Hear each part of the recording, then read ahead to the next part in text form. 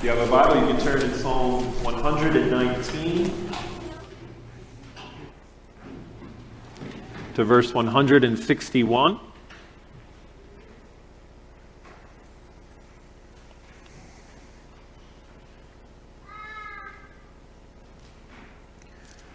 We'll read from 161 to 168.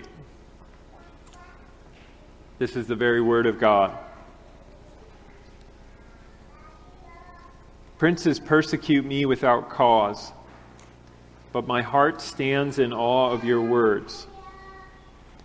I rejoice at your word, like one who finds great spoil. I hate and abhor falsehood, but I love your law. 7 times a day I praise you for your righteous rules.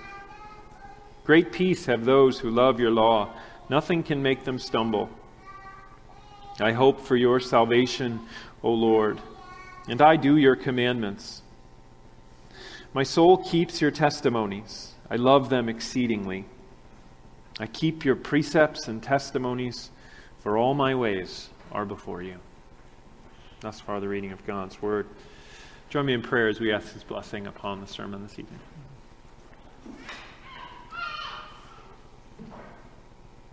Father, in your word are treasures, as not only your word testifies, but our heart testifies as the Spirit bears witness with our heart that indeed your word endures forever. And these riches are riches which satisfy. For they set forth the Lord Jesus Christ. And so we ask that as your word is read and proclaimed, that you would nurture the life of faith, that you would cause to strengthen the life of hope, that you would build us up in the life of love as you press upon our hearts the excellent portion which you have given unto us in the Lord Jesus Christ, and teach us how to take hold and to walk by faith in the Son of God who loved us and gave himself for us. Do this, Father, for your glory and for our good, for we ask in the name of Jesus Christ our Lord. Amen. We can turn in the New Testament to the book of 2 Peter.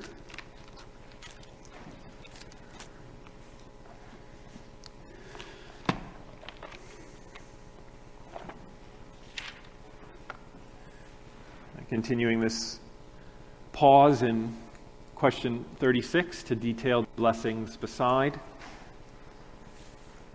So I'll read 2 Peter chapter 3, verses 14 through 18, and then I'll read once more Westminster Shorter Catechism 36. First, this is the very word of God.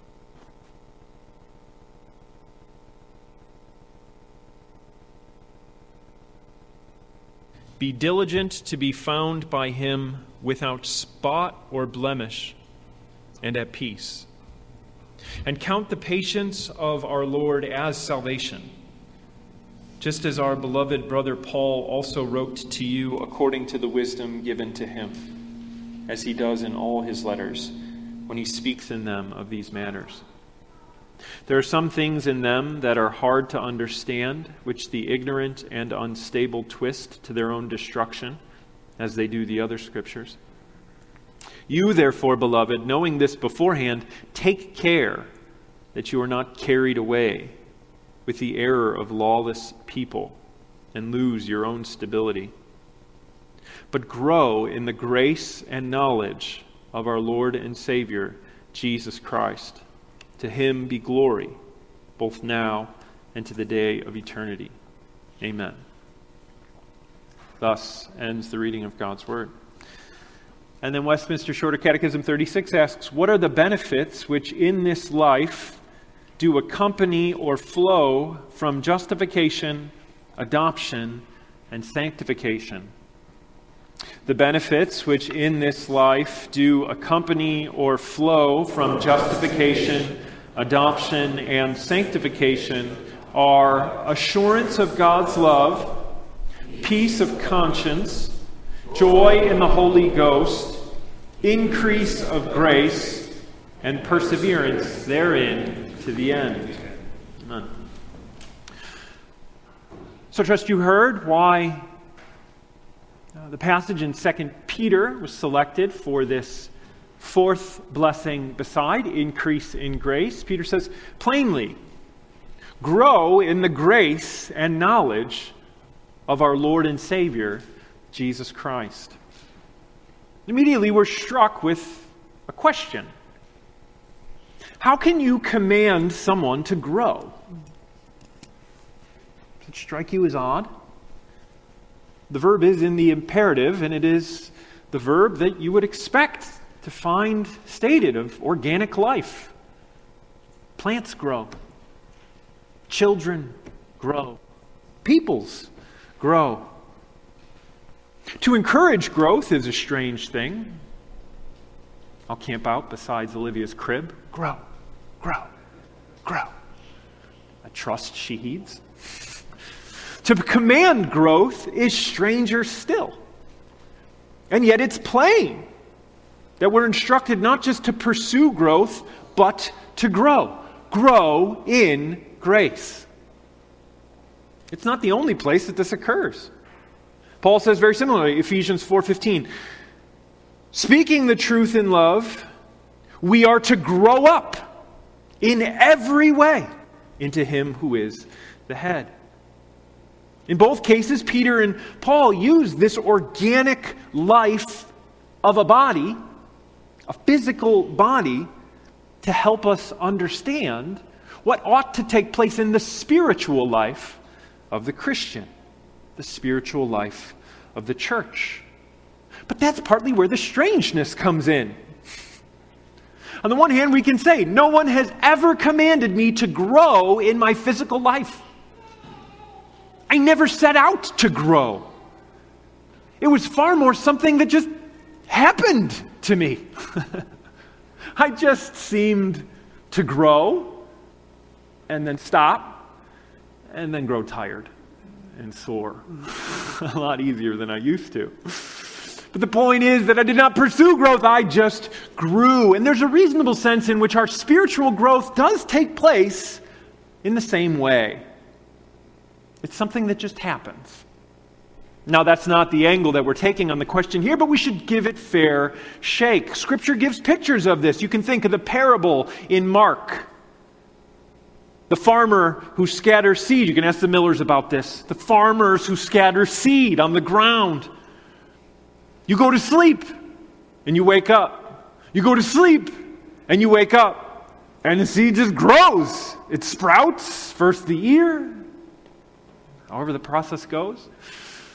But the parable makes plain, and the Lord Jesus Christ emphasizes this point about the farmer. He knows not how it grows.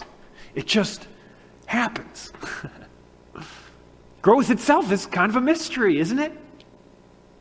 Life, the principle of life that we carry about in us physically, the physical principle of life, that it grows up to a certain point is rather a mystery. Children, do you measure your height as a family? Maybe you've come across things like this in old books, which are the best books. A family will gather around a few times a year and you'll make a little mark on the door frame where the top of the child's head is. And next to that line, you write your name and the month and the year. And then you do it again a few months or a year later and the line is higher. There you are, bigger. You don't remember when it happened. You're just bigger.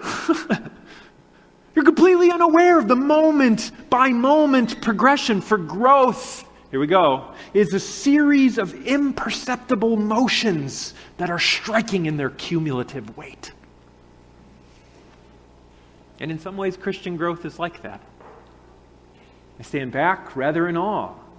All these years walking with the Lord, much to lament. Much weakness still plain. But more growth than when I first set out. I trust that you too can mark your Christian life in a similar sense. You don't know how it happened, but Praise be to God. It happened. But we ought not to content ourselves with general growth. For while it is absurd to command physical growth, it's plainly not absurd to command spiritual growth, because God does it. Grow in grace, he says. You must grow. Your life depends upon it. Now, growth is a mystery, but health is not that mysterious. We know what makes for health. We know what children need for healthy growth. They need nutritious food. They need physical activity. They need rest and sleep. And we should probably add they need love and affection, for the biological life of man is ever always tied up with the spiritual life of man. These are the basic elements. And if you take any of these away, growth will suffer. But it also then stands to reason, if you attend to these appropriately, there will be growth. The same is true for a healthy Christian growth. We know how to make healthy Christians. For to make a healthy Christian is to make a true disciple of the Lord Jesus Christ. And Christ has not left us in ignorance about this. He hasn't left us to guess what it looks like to grow, or how we might grow, what it looks like to follow Christ and make a disciple of Christ and strengthen that disciple of Christ. Peter in his first letter uses this same image, 1 Peter 2:2. Like newborn infants, long for the pure spiritual milk, that you may grow up into salvation. It's by appropriately attending those gifts that God says will result in your life, that you grow in that life that He has given you. But we can go further. Consider the supreme art of life and health. I'll wait till everybody attends to me. Consider the supreme art of life and health. Athletics. Paul invites us into that realm at several points in Scripture, doesn't he? He doesn't just liken the Christian life to the general state of physical life. He likens the Christian life to the athletic state of life. He says that he's a boxer at one point who doesn't just punch the air, but disciplines his body. He likens himself to a runner who runs a race. Even calling Timothy a soldier would have been an athletic and physical endeavor. And so we can ask, well, what about the athletic life yields insight into that spiritual life? Now, we have a number of athletes in the church. And as an athlete, one must know their own body. One must know their own frame of health and fitness. Ask our weightlifters. And I'm sure they'll be able to tell you their max weight that they can manage on a given lift and how many reps they can manage for that lift. Ask our runners how far they can run and the speed that is at the maximum of their physical health. Ask our cross-country skiers or our bikers how long it takes to bike 100 miles, or even our Tolkien-like walkers. Reading The Fellowship of the Ring, he takes a certain delight in the hobbits just walking over the countryside. Even our walkers, you can ask them and they will be able to answer how many miles they can go until they reach their limit and the legs start to ache. Athletes know their strength, and even more than this, they know their weaknesses. And their weaknesses, far from undoing them, provides for them an occasion to grow intentionally, to strengthen intentionally. Make the leap to the spiritual life. Where are you weak in grace? Can you enter into this consideration without being undone? Can you enter into this consideration not as that which destroys us and beats us over the head, but that good endeavor of being searched and known for the purpose of being encouraged and grown by the God who knows our weaknesses, who knows our sin, and who gave Christ to us even still? Where are you weak in grace? Is it prudence? You always find yourself saying or doing the wrong thing at the wrong time? You don't know when to stay silent. You don't know when to speak up. You lack prudence. Is it temperance? It's so easy for me to overindulge in good gifts. A nap becomes an occasion for laziness and indolence. A meal becomes an occasion for gluttony. Even a TV show becomes an occasion to binge watch. Everywhere around us, intemperance is set on display. Once you find something enjoyable, you're going to make a mess of it. Is it fortitude? You lack the courage to speak the truth in love when the time comes. You lack the courage to stand up for what is right without rising up against the other person. That's fortitude. These are the virtues that Christ sets on display. But additionally to knowing weakness, not for the purpose of being undone, but for the purpose of understanding your growth or stage thereof. In addition to weaknesses, know where you're strong. Not for the purpose of encouraging spiritual pride, which is always repugnant, but for the purpose of encouragement that life is at work in you.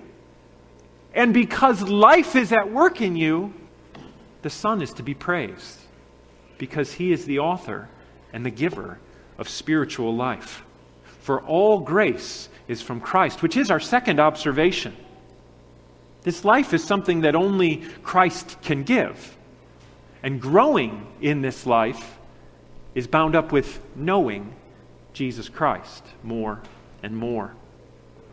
It would be a deadly mistake to hear the command to grow and to assume from this that we can bring about growth by our own power in an absolute sense. It's true that we now have an appetite for righteousness. We're like those who subsisted on poison for our whole life, who are finally given true food, and we think, oh, so this is food I never knew before. I was pleased to eat poison, but now I've eaten the bread of heaven. Now I've tasted of the water that Christ alone gives. We have a spiritual appetite for righteousness that is from the Lord Jesus Christ. And we're wholly dependent upon the Lord Jesus Christ, not just for the new appetite, but for the sustaining and the maintaining and the strengthening and the satisfaction of that new appetite. Every one of those words was chosen specifically, so I hope you heard them. Said them kind of fast. For the maintaining, the sustaining, the strengthening, and the satisfying of that new spiritual appetite. Isn't that what Micah yearned for? That fig? You saw how Christ was that fig? Now that grace comes to us from Christ is clearly implied in question 36. That our increase in grace comes from Christ is plainly implied in question 36. For we're considering the benefits which come to us as Christ applies the redemption that He purchased. So He's purchased for us not just the right to life, but the strengthening of His life in us throughout this earthly life. He bought that for us with His blood. So we can observe plainly that only the Lord Jesus Christ gives life, and He gives it to all who come to Him. He alone is the true vine, and we are the branches. And the life in the branches never ceases to be independent of the vine. If you are severed from the vine, what happens? You die, for the branch possesses no life in itself. Further, we observe that only one who belongs to the vine, who is grafted into the vine, can meaningly receive the exhortation to grow in the grace which the vine supplies. There is no use telling a dead man to grow in a life that he does not possess. The exhortation assumes the possession of the principle. The exhortation to grow in life assumes that you have been given life, and this by the Lord Jesus Christ. We can also notice that similar to this morning, there is no tension between promise and prayer. There's no tension between provision and pursuit. We pray to grow in grace because Christ has promised that we will grow in grace. To claim the one and not do the other is to ignore Scripture. To downplay what is plain in Scripture, though it oftentimes seems fraught with tension for us. We pursue growth in grace because Christ provides growth in grace. There is no tension between these things. But the question then is, how do we receive more of this grace? How do we increase in this grace? How do we receive more of Christ's life? Well, first, we can note that it is intentional. And second, we can note that it's intimately bound up with a growth in knowledge. The intentionality of the pursuit is plain from chapter 1 of this same epistle. Peter writes in 1:5, "Make every effort to supplement your faith with virtue and virtue with knowledge." Similarly, in our passage, back in verse 14, notice some of these words. Be diligent. Verse 17, take care. Make every effort. Be diligent. Take care. These are words expressing intentionality. Experiencing this as I'm trying to get in shape to run a race. Like you don't show up for a long race not having been intentional about preparing for that race. I can remember taking a group of high school students on a hike along the edge of a cliff with a steep precipice. It was a terrifying experience. I lost 10 years of my life. I was only 30. Before we went up, I was constantly exhorting them. And it was not plain whether they were listening. Take care. This is important. This is a dangerous situation. You must exercise due care. To be careless up there would be disastrous. And so it is for the Christian life. It is a treacherous way. Christ says it's a narrow way. Now, on the one hand, our comfort, the foundation of our comfort, is the security of belonging to the Lord Jesus Christ. That he will not lose a single sheep for whom he has died. But that comfort is not to the neglect of attending to the realia of the danger. The realia of the severity of the situation. Peter says, take care. He doesn't say, hey, don't worry about it, you're fine. Now, Peter knows that you're secure. He says so in chapter 1 of his first epistle. He says, your inheritance is untouchable because it's being guarded in heaven. You yourselves are being guarded by the divine power, which incidentally made all things and upholds all things. He couldn't say anything more striking about your security if he tried. And yet he says, take care. Be diligent. Make every effort. They're not mutually exclusive. They go hand in hand once again. It is a treacherous way. We are in good hands, but that never causes us to indolence. That never moves us to carelessness. We can also hear how this growth, this increase in grace is also bound up with the knowledge of Christ. And it's the thickest sense of that word knowledge. Peter says this plainly here, grow in the grace and knowledge of the Lord Jesus Christ.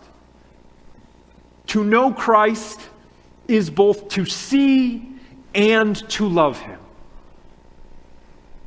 You don't need me to teach you Hebrew to know that word know is a thick word. It's a thick word. This understanding of Christ facilitates and prompts intimacy, fellowship, delight. For to see Christ clearly is to come to love him more, for he is most lovely. He is most worthy of our love. To see Christ and not to love him is not to see him. Not to see him in the thickest sense. Imagine you read the greatest novel ever written. It shall remain nameless. And you walked away from this magnificent piece of art shrugging your shoulders. I didn't see it. Well, it can be debated whether you actually read it or not. Certainly whether you understood it. For to read it, to understand it, is to love it, for it is that excellent. Knowing and loving are intimately tied up. We don't want to identify them completely, but they're most intimately tied up. One day, maybe they're exactly the same thing. Right now, there's a little bit of a gap. Psalm 1 is most instructive on this point. Who is the blessed man? Who is the felicitous man? Let's recover that word. Felicitous. Felicity. Who is the happy man? The man with life is the man whose delight is in the instruction of Yahweh. And on that instruction he meditates day and night. He is like a tree planted by streams of water, which yields its fruit in its season, and its leaf does not wither. There's a delight in God's word. That's what it says. His delight is in the instruction of the Lord. We have many amusements. I suspect we do not have many delights. Those rich veins of satisfaction. What delights you? God's word is likened to rich honey. The honey of the honeycomb. Have you ever taken honeycomb into your mouth? There's a richness to it. Fine gold. Bread. You ever walk into a house where there's freshly baked bread? I'm not talking about the loaf you get at Safeway. I'm talking about someone who has put the time and the effort to make bread, and the whole house smells of heaven. There's a richness to it. There's a delight. You're just like, I just want to bathe in this smell and eat wherever it's coming from. That's what God's word is likened to. Marrow. There's a richness to all of these. These are delights. God's word is a delight. There's a vein of satisfaction that it opens up that cannot be found anywhere else. For you are an immortal soul. And there is only one thing that we have that is immortal. God's word endures forever. Everything else is going to be gone, burned, changed. God's word is a source of rich delight, but there's also a preoccupation with God's word. On that word, he meditates day and night. We do not meditate easily. I believe we've touched on this before. Our attention is shot to pieces. Agreed? Our attention is shot to pieces. You did it yourself. I'm right there with you. I feel this. I'm running. I begin a mile praying for some of you. I can't make it to a quarter mile maintaining the line of prayer without my mind wandering everywhere. We have shot our attention to pieces. But there are ways to improve it. But it takes effort. It takes intentionality. But if the vein of blessing in some part is kind of tied up with our ability to attend with sustained attentiveness for a prolonged period of time, is it worth it? Maybe it's worth reading books instead of watching Netflix. just to recover something of that attention span. Just to recover something of that cognitive, let's call it soulish capacity that God gave us, that we've just frivolously spent. I'm right there with you. Meditating on God's law is a source of blessing. Perhaps it's worth recovering. Perhaps it's worth intentionally endeavoring after, knowing how to do this. For it's plain that in this act there is blessing. Because that's exactly what this picture closes with. Meditating on God's instruction places a tree next to a stream. It's this constant and ceaseless supply of life, such that the tree is supplied in everything that it needs. It yields its fruit in its season. Its leaf does not wither. The stream feeds the root. It supplies the life. It generates the growth. The delight in God's law, the sustained attentiveness to God's law, the intentionality of attentiveness to God's law. This is what yields increase in life. And close by marking what Peter points out as the benefit for intentionally pursuing such increase, such growth. Peter's primarily concerned in this letter with imposters. And these imposters are fluent in some of the language of the Christian faith, but they know nothing of its truth and power. And in fact, the primary indication that they know nothing of the power of God is their immoral behavior. And that's why Peter exhorts his church to supplement faith with virtue. Supplement faith with virtue, he instructs them in the beginning. Peter's concern is with those claiming the faith and yet pursue licentiousness. That has always been around in the church. It's astonishing. This is Paul, right? Well, let's sin freely that grace may abound. Same thing here. They're pursuing licentiousness, using the faith as an occasion to do so. So whatever the iteration of it is, know that the people of God are perennially vulnerable to this abuse in thinking. And so Peter says, no. Supplement your faith with virtue. I was actually reading Irenaeus' Against Heresies the other day, and I was struck by how the false teachers, even in this esoteric system, this elaborate portrait of demiurges, where they take like this or that little piece of scripture and pervert it, just like the teachers are doing here. That's what he says, right? They take Paul's letters and they pervert them to their own destruction, right? Sin freely, grace may abound. What's the bottom line about this all esoteric teaching that Irenaeus was up against? The bottom line was that the teachers were interested in sexual immorality and gain. Money and pleasure. No. Such a sophisticated system of demiurges must have something more noble at its heart. Irenaeus is like, no! At the end of the day, it's about pleasure and money. And you can be confident that that's what a lot of stuff is about. I don't care how sophisticated the intellectual system is. At the end of the day, man will expend an inordinate amount of effort to intellectually justify his base passions. Right?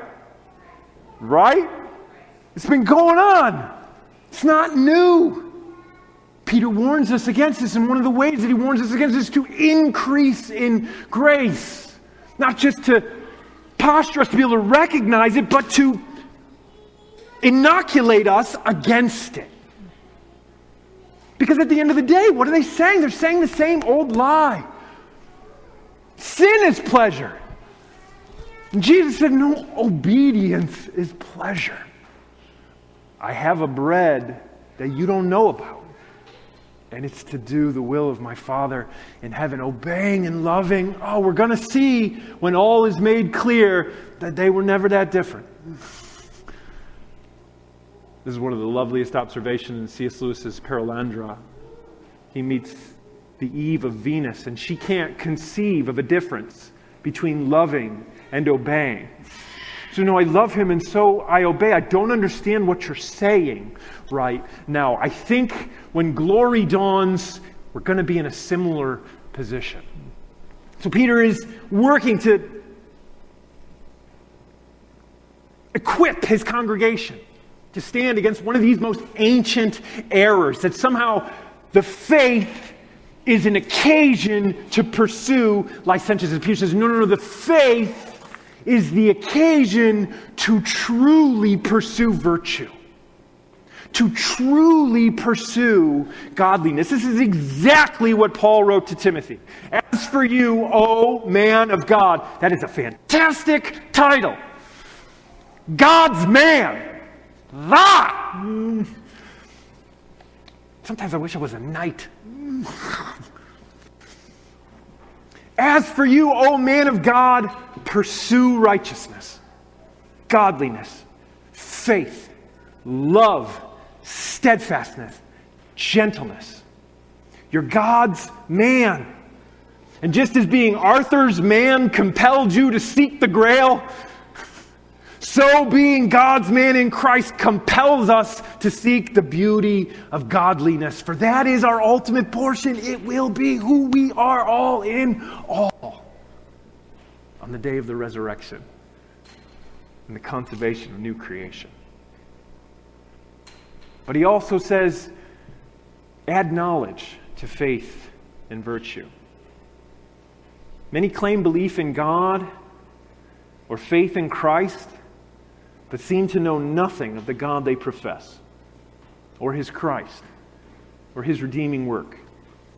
In fact, to insist that knowledge is a necessary part of the growth in grace offends many people, does it not?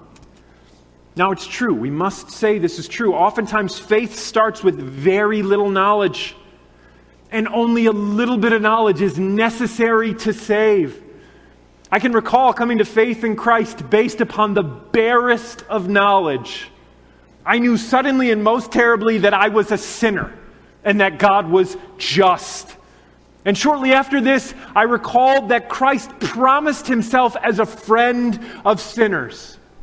That in fact, God had sent Him for this very purpose. And that was about all I knew. That was the sum and the substance of the truth which saved me. And I can remember reading the Bible after that and feeling like I know next to nothing. All of this is strange to me. But I knew Christ, friend of sinners. So only a little bit of knowledge is necessary to save. But one does not linger with a little bit of knowledge about the one who does save. So we see these abuses of knowledge set forth as that which does not benefit.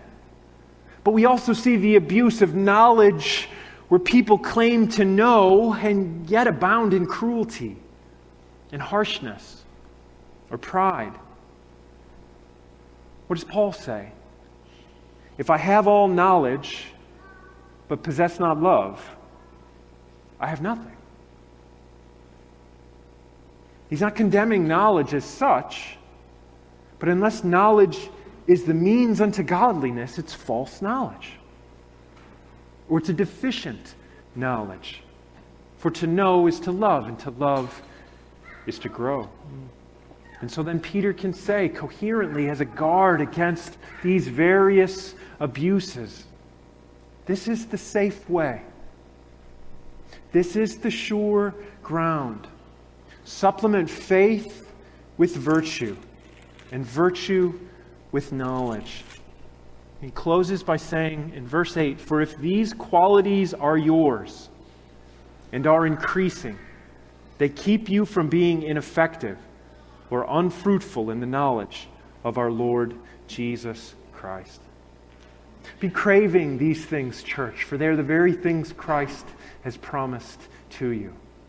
Be praying for these things, church, for they come to us by our Father's provision as we seek them in prayer. Be encouraging one another on in these things, church, for we were not left to walk this Christian life alone, but side by side as the family of God. May we be known by the fruit of Christ's life, which he promises will adorn his own more and more until it is all in all when he returns. Let's pray. Father, how excellent are your gifts, your word. Sanctify it to us.